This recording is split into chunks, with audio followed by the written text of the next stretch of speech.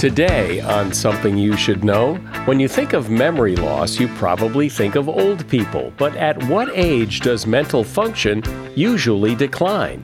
Then, the history of all the rooms in your house. Did you know that people all used to sleep in the same bed?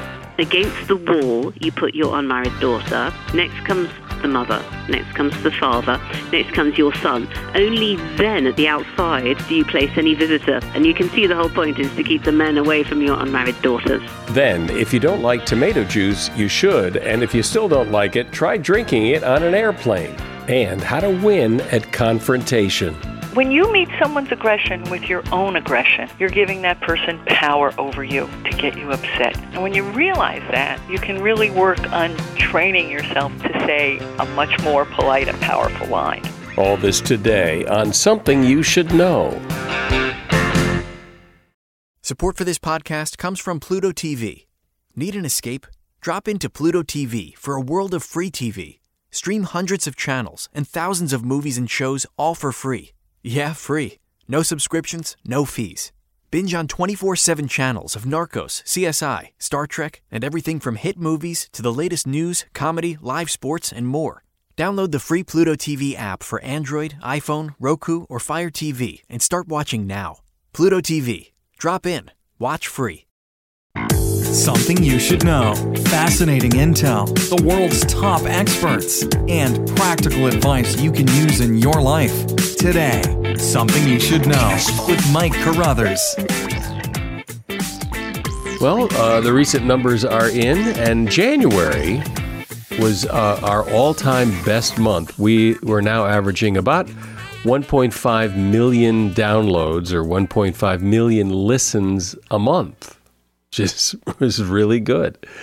And as I've mentioned before, we don't do a lot of advertising and promotion. Virtually all of our listener growth has been word of mouth, people like you telling their friends, and that is very much appreciated. First up today, when you think of memory loss, you typically think of older people. But when does memory loss actually begin? Age 50? Age 60? Well, actually, memory loss begins at age 35. Huh? Huh? A study of about 50,000 people ages 10 to 89 was conducted by MIT and Massachusetts General Hospital. And here's what they found. Working memory, that's the ability to hold on to facts, names, or numbers for a short amount of time, peaks at age 25 and holds steady until about 35, and then it starts to slowly decline. Long-term memory actually increases until about retirement age, and then it starts to decline. We also know that adults hold on to their memories longer today than in previous generations. So apparently we're doing something right, but no one's exactly sure what it is. Maybe it's education or diet or crossword puzzles, or who knows. But it is clear that the more that you exercise your brain, the stronger it gets. And that is something you should know. Huh?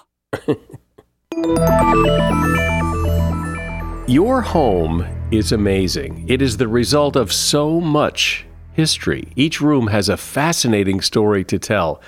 And here to tell it is Lucy Worsley. Lucy Worsley is chief curator at the Historic Royal Palaces. That's an independent charity that looks after the Tower of London, Hampton Court Palace, Kensington Palace State Apartments in London. And she is author of a book called If Walls Could Talk, An Intimate History of the Home. Hi, Lucy, and welcome. And so if you're the curator of all these grand palaces, why the interest in a little old home like mine? Well, I spend my days working in some very grand buildings, royal palaces, working there as a curator. And when I'm at home, I actually live in a really boring, modern flat. So I'm used to exploring the history of, really magnificent, amazing buildings. And I thought, well, can I do the same for my own flat in central London? And I did discover that each of the rooms in even the most boring modern building are really interesting. Each room's got a story to tell. Well, can we go through those rooms real quickly and you tell me a few fascinating things about each of those rooms? Sure. Well, the bathroom. Let's start in the bathroom. This is the room in the house that has the shortest history. 150 years ago, you would have washed yourself in your bedroom or the kitchen, anywhere that you could, find convenient. And as part of my research, I tried out a lot of sort of practices from history, if you like. And one of the things that I did was to follow a Tudor personal hygiene regime for a week. So I didn't use the bath or the shower or shampoo or toothpaste. And I discovered you can get pretty clean using just a basin of water and a cloth in your kitchen, in your bedroom. And the other advantage is that you never have to queue. You can wash whenever you want to. The bathroom has such a short history, but when the bathroom did come into place, was it embraced right away? Well, what sets the pace in the development of the bathroom is really fears about health. And it's the great cholera epidemics in London of the Victorian period that make people get around to providing proper sewers, proper plumbing, water, flushing toilets, all that sort of thing. And actually, it's really interesting that this technology had existed for centuries. Elizabeth I had a flushing toilet, but she didn't use it. It didn't catch on because she didn't want to have to go to the toilet. She wanted the toilet to come to her. So she went on using the chamber pot. And while you've got lots of servants, it's just easier, kind of more convenient to do that. It's only in the 19th century when we get this sort of nexus of plumbing and disease coming together that the modern bathroom is born. Before we go on and talk about specific rooms of the house, I would imagine that this idea of having different rooms for different functions, we eat in the dining room, we sleep in the bedroom, that's a relatively recent development. And this is a big point about the homes of the past. The rooms did not have functions. If you think of a medieval peasant's cottage, they had to do everything in just one space. They used it for working and sleeping and eating and any leisure time that they had, or they probably didn't have very much. It's only as time goes on and people get richer and they get more possessions and they get more different ways to spend their time, their houses develop more and more different rooms. And in a funny sort of a way, if you think, well, my own flat is a studio apartment, it's just one space, and it's almost like history's come in a big circle, if you like, and it has quite a lot in common, my flat does, with a medieval peasant's cottage, where you would have had the fireplace in the middle. I've got my sort of cooking hob in the middle. I've got a sofa in there. In the daytime, I sit on it. In the nighttime, sometimes my guests sleep on it. And in a funny sort of way, in modern central London, I'm living the life of a medieval peasant. Oh, well, lucky you. Talk about the bedroom. Let's move over to the bedroom and Sure. Some of the history of that. Well, today, bedrooms are private places, aren't they? You don't go into somebody's bedroom without knocking or asking permission. But 100 years ago, you'd have been quite happy to share your bedroom, even your bed, with other people like your colleagues from work. Think about that. And even with people that you didn't know at all, necessarily. And this idea of privacy in the bedroom is really a development of modern times. For many centuries, people have been very happy to share their sleeping space, really for the want of any better alternative. If you think of a medieval house again, it's a great privilege to be warm and secure and inside and in company. Privacy was pretty low down the list of requirements. And when people were sleeping communally in these large beds, all in together, special rules developed about the order in which you get in. This is a lost art now.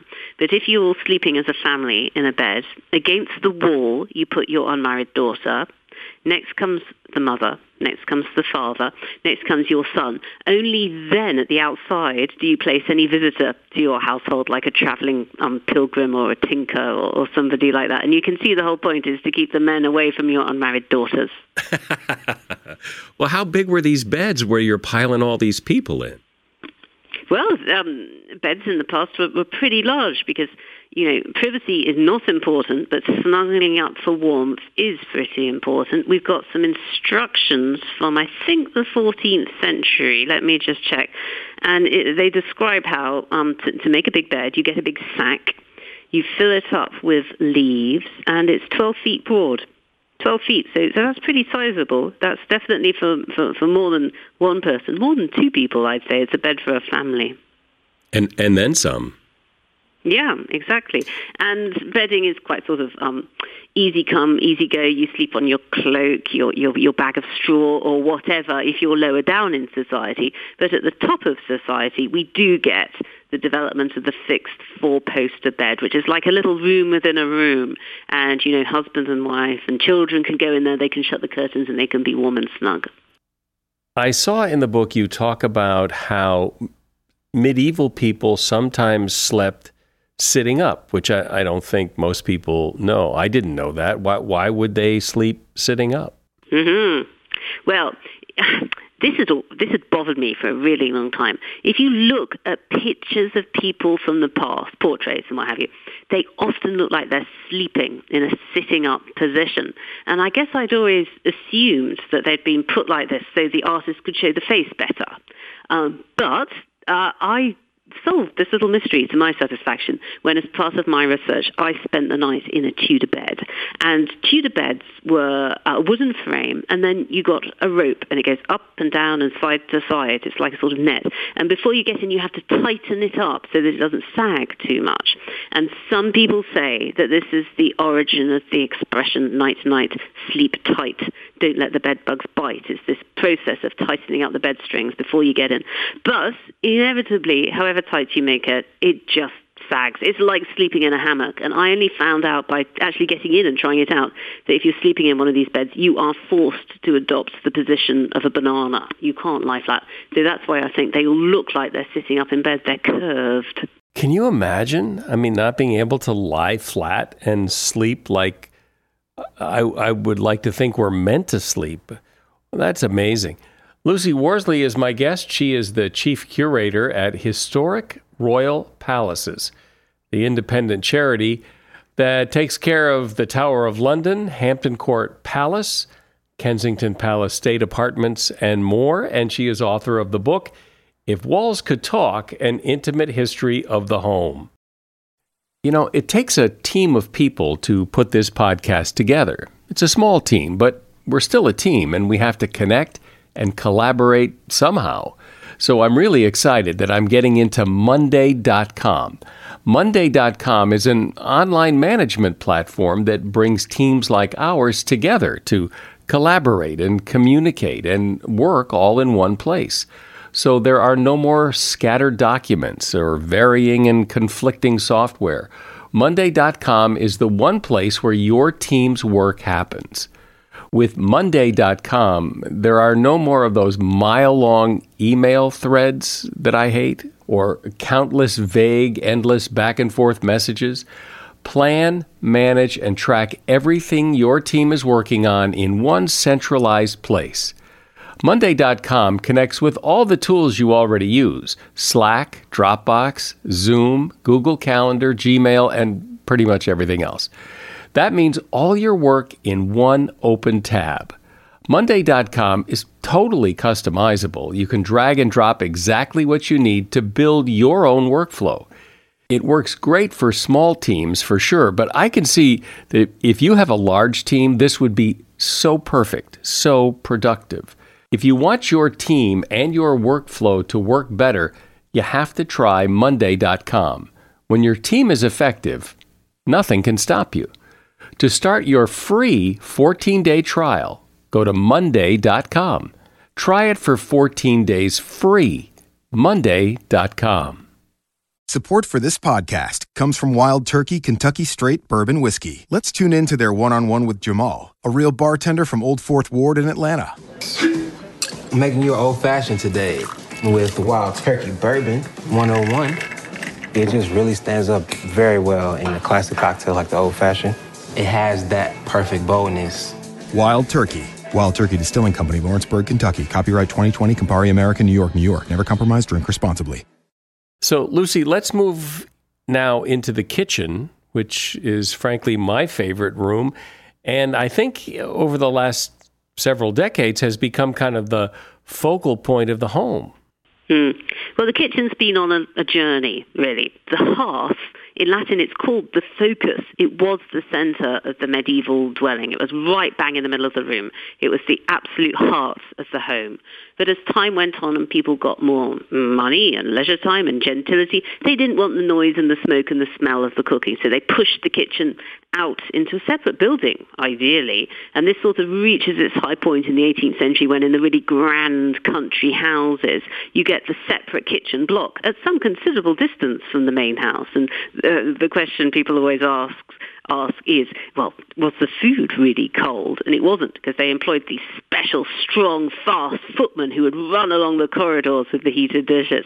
In the 19th century, we get urbanism. There isn't space for these separate kitchens, so they get pushed down and under into the basement of tall, thin Victorian townhouses. In the 20th century, we get the two world wars. We get the collapse of the whole infrastructure of domestic service. You know, all these people who kept the Victorian house running, the changes caused by the war mean that they don't want to work as servants anymore. And you get a sense after the Second World War that householders return to their own kitchens. It becomes a social space once again, a place for the family.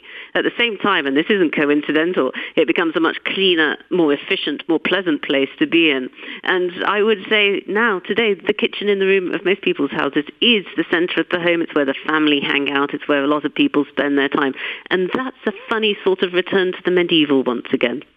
So in the past, were kitchens... did they have utensils like we have now? Or did they make do with something else? Was it a safe place to be? Well, the absolute bog standard basic utensils that medieval people had were their round-bottomed iron pot, which hung from a hook over the fire, and into it you would put the mainstay of the medieval diet, which is a kind of a soup. So you put in any grain, any meat, if you have it, any vegetables, and you keep it bubbling away in this sort of perpetual pottage, as it's called, because it's made in a pot. And if you know the nursery rhyme, peas pudding hot, peas pudding cold, peas pudding in the pot, sometimes literally 9 days old, because you can keep on topping it up. So that's the sort of basic, and that lasts for centuries. It's only with the arrival of the kitchen range, you know, the iron flat-topped construction, which is so much better for fuel efficiency, that the pot gives way to the saucepan, which has a flat bottom, so it can sit neatly onto this new flat hot plate on the top of the range. Now, these saucepans are made out of copper for good conductivity. There's a problem with copper. If it reacts with the chemicals in certain foods, it creates a poison. So you've got to line your copper pan with a tin lining. And the job of the tinker is to go from door to kitchen door, repairing any scratches that people may get in the tin linings of their saucepans. That's just one example of the new type of utensil that comes in as the Industrial Revolution happens, and as the new science of domestic economy is born. In Britain, we get, you know, the new factories, and then the people who've been building factories and machines look at the home and they think, actually, you know, we can do better than the open hearth. We can introduce the range. Actually, the range was an American invention. Count Rumford, his name was. He was the man who thought that I could put some sort of contraption into the open hearth to make the fuel go further. What about, you know, silverware and forks and knives and spoons and stirring things? And I mean, has that been around forever? Sure. Henry VIII had a fork, but it was very novel. Until this point, people had been using just a knife and their fingers. So you would have your own personal knife, you'd carry it with you, you'd use it to slice your meat, and then you'd use the point to pick up those pieces and pop them into your mouth. So the fork begins to appear in the Tudor period. It really sort of catches on in the Stuart period. And then in the Georgian period, in the 18th century, we get the Industrial Revolution, we get the Consumer Revolution, and suddenly there's a sort of great explosion into all the different kinds of knives and forks and soup spoons and fish knives and silver teapots and all these different things that you can get for your table. The Georgian age is the age of bling and consumerism, if you like. It's a way for people to show off their status and their wealth through their dining tables and the way that they're dressed. And lastly, the living room. Well, the living room is a room that really interests me because I see a person's living room as a kind of a theatre, because this is the room in the house where you're going to receive your guests. if you have any. So it's the room in which you want to sort of present your public face to the world. And if you go into somebody's living room, you look at their books, you look at their photos, you look at their ornaments, all of that says a good deal about who they are, their education, their family, their wealth. So this is a room where people have concentrated, their items of display, if you like. You can read somebody's living room like you can read a book all about their history. Over time, living rooms have got more comfortable. Textile items have increased. If you think about the Industrial Revolution is important here again. If you think about a Tudor aristocrat, maybe he can afford to have a painted portrait of his relatives. Well, by the time we reach the 19th century, there's now the technology of photography. So anybody can afford to have lots of pictures of their relatives through the form of, photos in frames.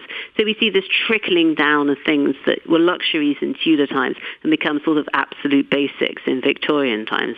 What's really interesting what really interests me about the 20th century is the way there's been this proliferation of junk and knickknacks and ornaments and stuff, and that all gets swept away in the machine aesthetic of modernism. Yeah, I don't know if it's true in Britain as it is here, but in many homes here, the living room has become almost a museum room where, the kids aren't allowed in there. Nothing really much happens in there. Sure. That all happens in the TV room. Mm-hmm. No, I think that living rooms, a lot of the time, aren't really for living, are they? they're rooms for best behaviour, where you're going to invite your aged great-aunt who's come around for tea or what have you. And real life actually takes place in other rooms where it doesn't matter if things get spoiled. So that's why they're like the they're like the best possible version of ourselves, aren't they? And that doesn't necessarily bear any relation to real life. Yeah, but has that always been the case? Yeah, I believe that has always been the case. Medieval people didn't necessarily have, the leisure time, the spare money to have a special room just for showing off. It only comes when you've got wealth and leisure. But in the Tudor period and then increasingly in the Victorian age, everybody is aspiring to having one of these rooms just for impressing the guests. When did people start cleaning their teeth? Well, I believe people have cleaned their teeth throughout history. In the 16th century, people were cleaning their teeth, but they weren't using brushes. They're using twigs with sort of stringy ends. Certain bushes will give you a sort of proto-brush that you can use. But I know, because I've tried it out myself, that an effective Tudor way to do it is to get a cloth and to rub a mixture of salt and rosemary onto your teeth. Salt, because it's abrasive. Rosemary has a nice taste, and also it does have antibacterial qualities. Then you gargle with vinegar, and you feel fine. You don't need a brush. You don't need toothpaste. In the late 17th century, we do get the first toothbrushes being introduced. And in Georgian times, wow, it really takes off. And we get things like dentists coming in and human tooth transplantation. This is a very short-lived Georgian craze. If you'd lost your teeth and you were rich, then you could buy the teeth of somebody who needed the money. They'd come to your house. The dentist would come to your house. Their teeth would be yanked out with pliers. They'd been popped into your own jaw, and hopefully it would take root. It didn't last all of that long, because people realized that diseases could be transmitted through this route, as well as actual live teeth. Secondly, there were concerns about abuse, like there are with, organ harvesting from the developing world today. And thirdly, in the 19th century, we get the invention of rubber. So now false teeth become suddenly a whole lot more comfortable. And my last question is, you talked earlier about, privacy not being particularly important, but did all these people just get undressed and dressed in front of each other? I mean, how did people ever get naked? It's a really interesting question. Just how private did people feel that their bodily functions were in the past? But let me tell you, in 17th century London, Samuel Pepys, he kept his clothes stool, which is his fancy toilet basically, he kept it in his drawing room. So, that's what sounds really weird. And when Casanova visited 18th century London, he commented on the number of people that he could see just excreting everywhere in the bushes of St. James's Park. He found this rather uncouth. So certainly there's not the idea that certain things should only be done behind closed doors that we have today. This is a relatively recent invention, and it's one of the privileges that we have of being developed in our countries, isn't it? If you go to other parts of the world, things are very different. Things are much more like they were back in history. Well, it's so amazing to hear all the history and the stories that led up to where I live, what has led up to the modern home. Thank you, Lucy. Lucy Worsley is Chief Curator at Historic Royal Palaces. That's the independent charity that looks after Kensington Palace State Apartments, the Tower of London, Hampton Court Palace, and others in London. And she's author of a book called If Walls Could Talk, An Intimate History of the Home. And you'll find a link to that book in the show notes. Do you own or rent your home? Sure you do. And I bet it can be hard work. You know what's easy? Bundling policies with Geico. Geico makes it easy to bundle your homeowner's or renter's insurance along with your auto policy. It's a good thing, too, because you already have so much to do around your home. Go to geico.com to get a quote and see how much you could save. It's Geico Easy. Visit geico.com today. That's geico.com.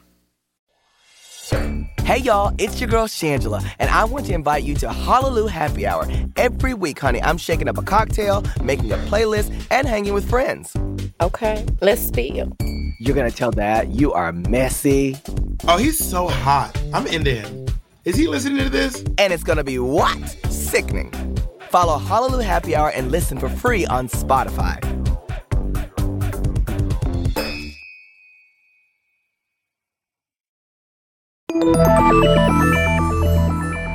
Raise your hand if you like confrontation. Yeah. Most of us think of confrontation as something to avoid, at least until things get so bad that then we just have to explode, and then the confrontation turns into a fight and nothing gets accomplished. But what if there was a better way? Well, apparently there is, according to Barbara Pachter. Barbara Pachter is somebody I've known for a long time. She's an expert on business etiquette, and she is really good at helping people deal with other people.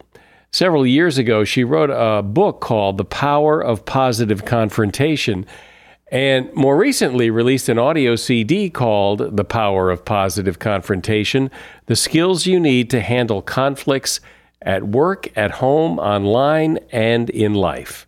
Welcome, Barbara. Good to talk to you again. And so this idea of positive confrontation seems like an oxymoron. Maybe it even seems impossible.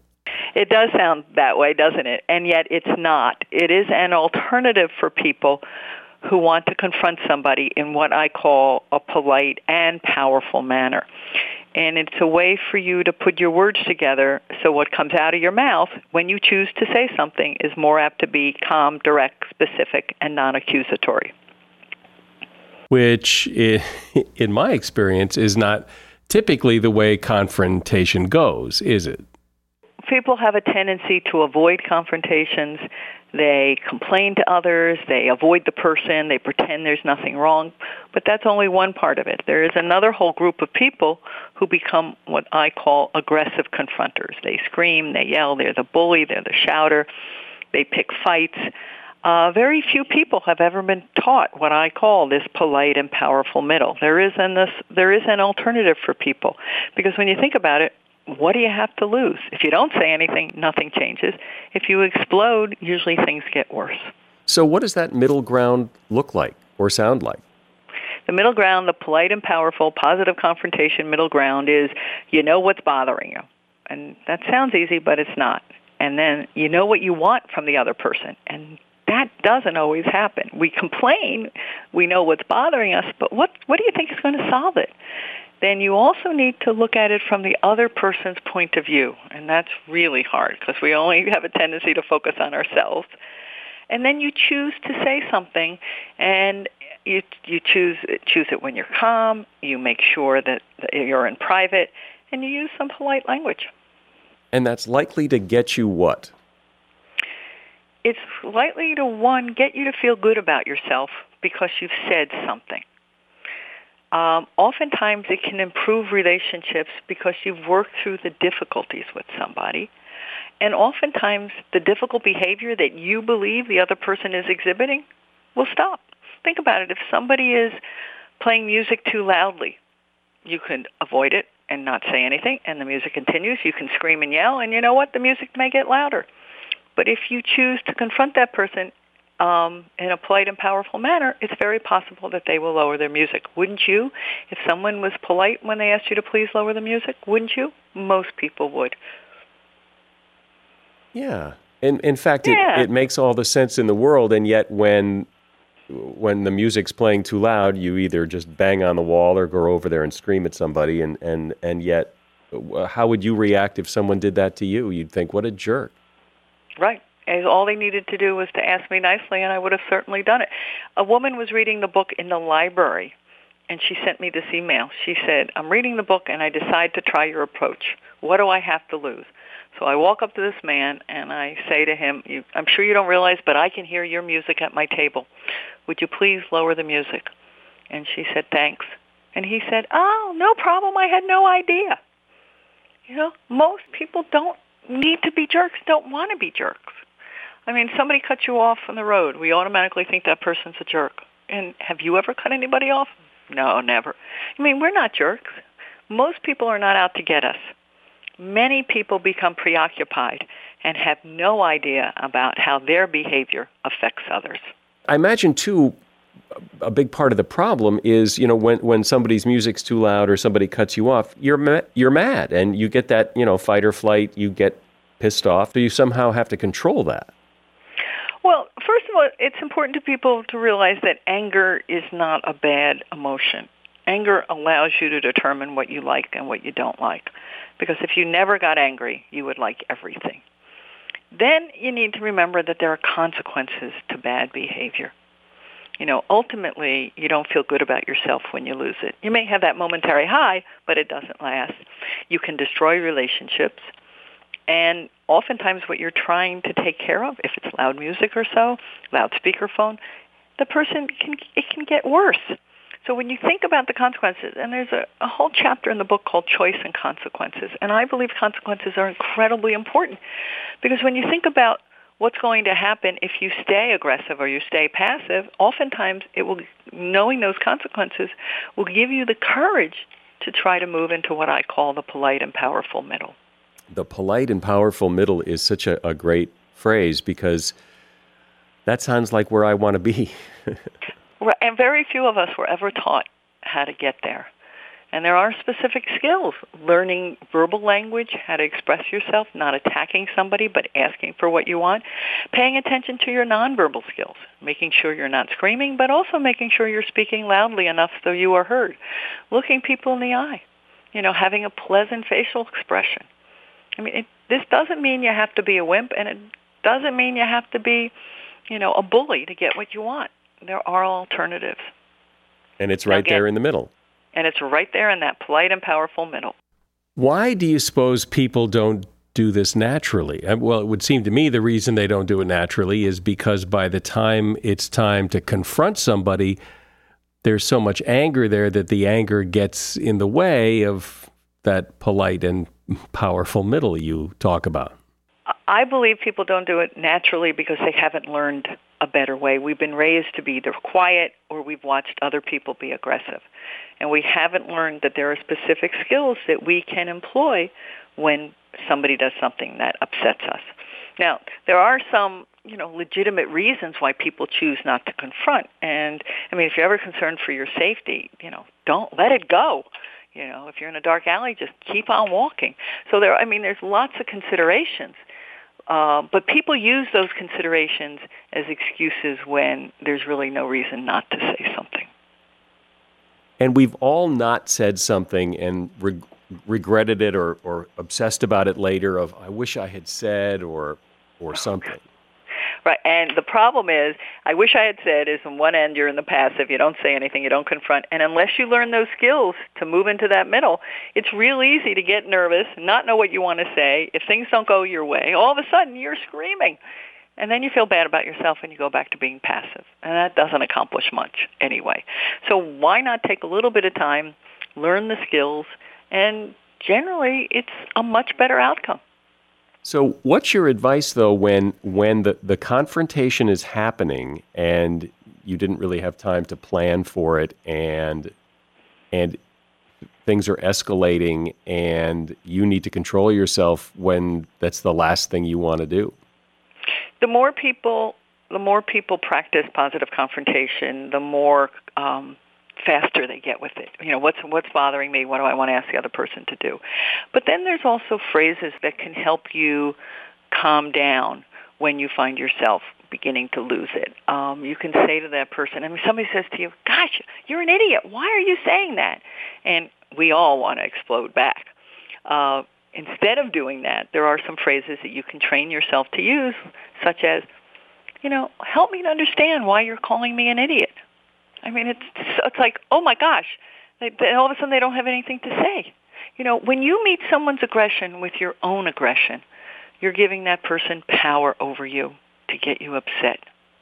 And when you realize that, you can really work on training yourself to say a much more polite and powerful line.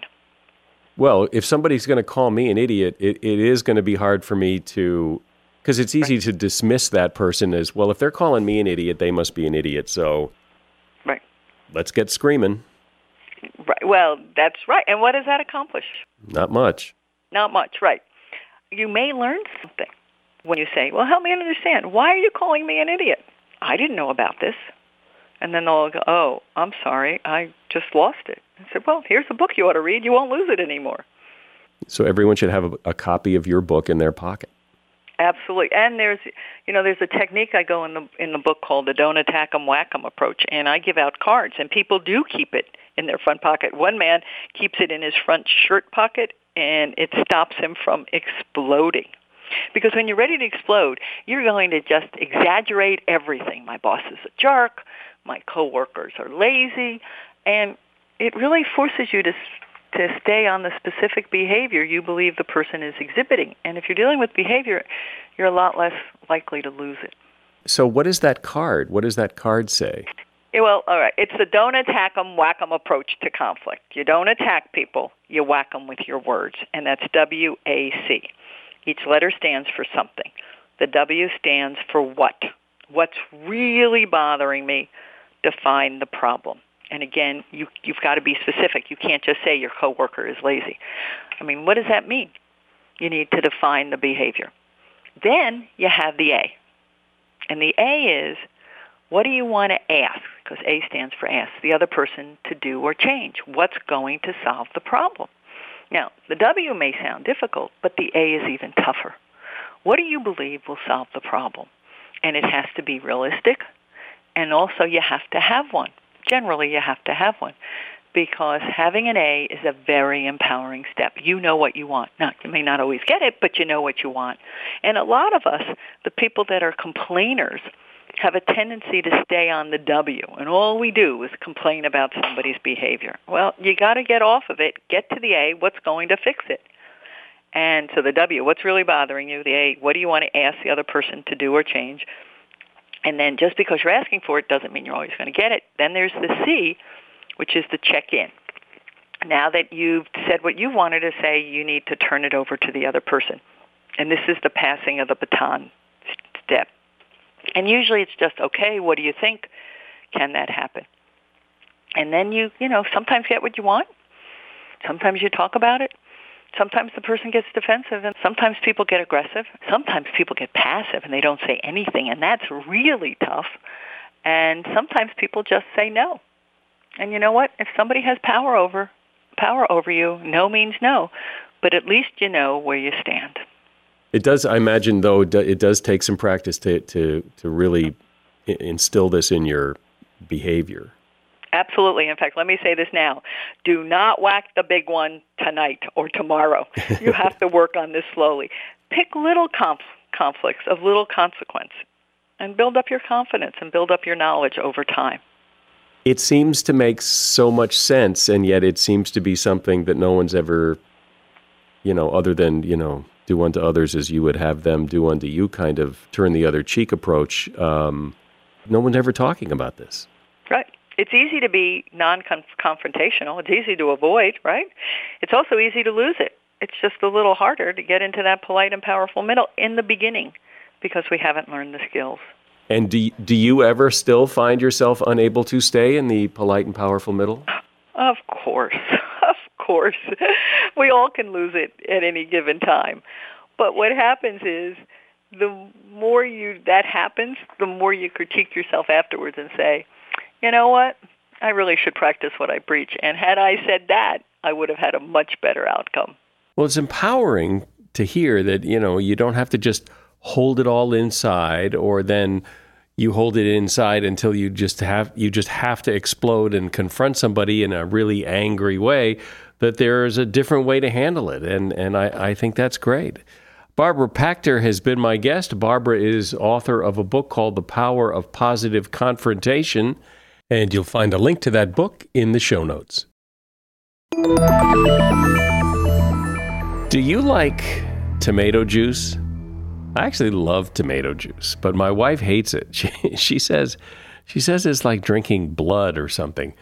But you should like tomato juice, and here's why. A study at China Medical University in Taiwan showed that women who drank 1 9-ounce glass of tomato juice for 2 months saw a significant decrease in body fat and body weight. And the good news is that they didn't change anything else about their diet or exercise. Other research shows that the added benefit is lycopene. That's the antioxidant that gives tomatoes their red color. Lycopene has been shown to build a better immune system, lower cholesterol, reduce your risk of developing prostate cancer, and protect against heart disease. So there's a lot of good reasons for drinking tomato juice. But here's the weird thing. If you don't like tomato juice, okay, no problem. Just get on an airplane and fly somewhere, because tomato juice, and I've heard this from a couple of different sources, tomato juice has been scientifically proven to taste better at 3,000 feet as opposed to sea level. And that is something you should know. Your comments are always welcome. You can leave your comments in a review. I always appreciate that. Or you can write me directly. My email address is mike@somethingyoushouldknow.net. I'm Mike Carruthers. Thanks for listening today to Something You Should Know.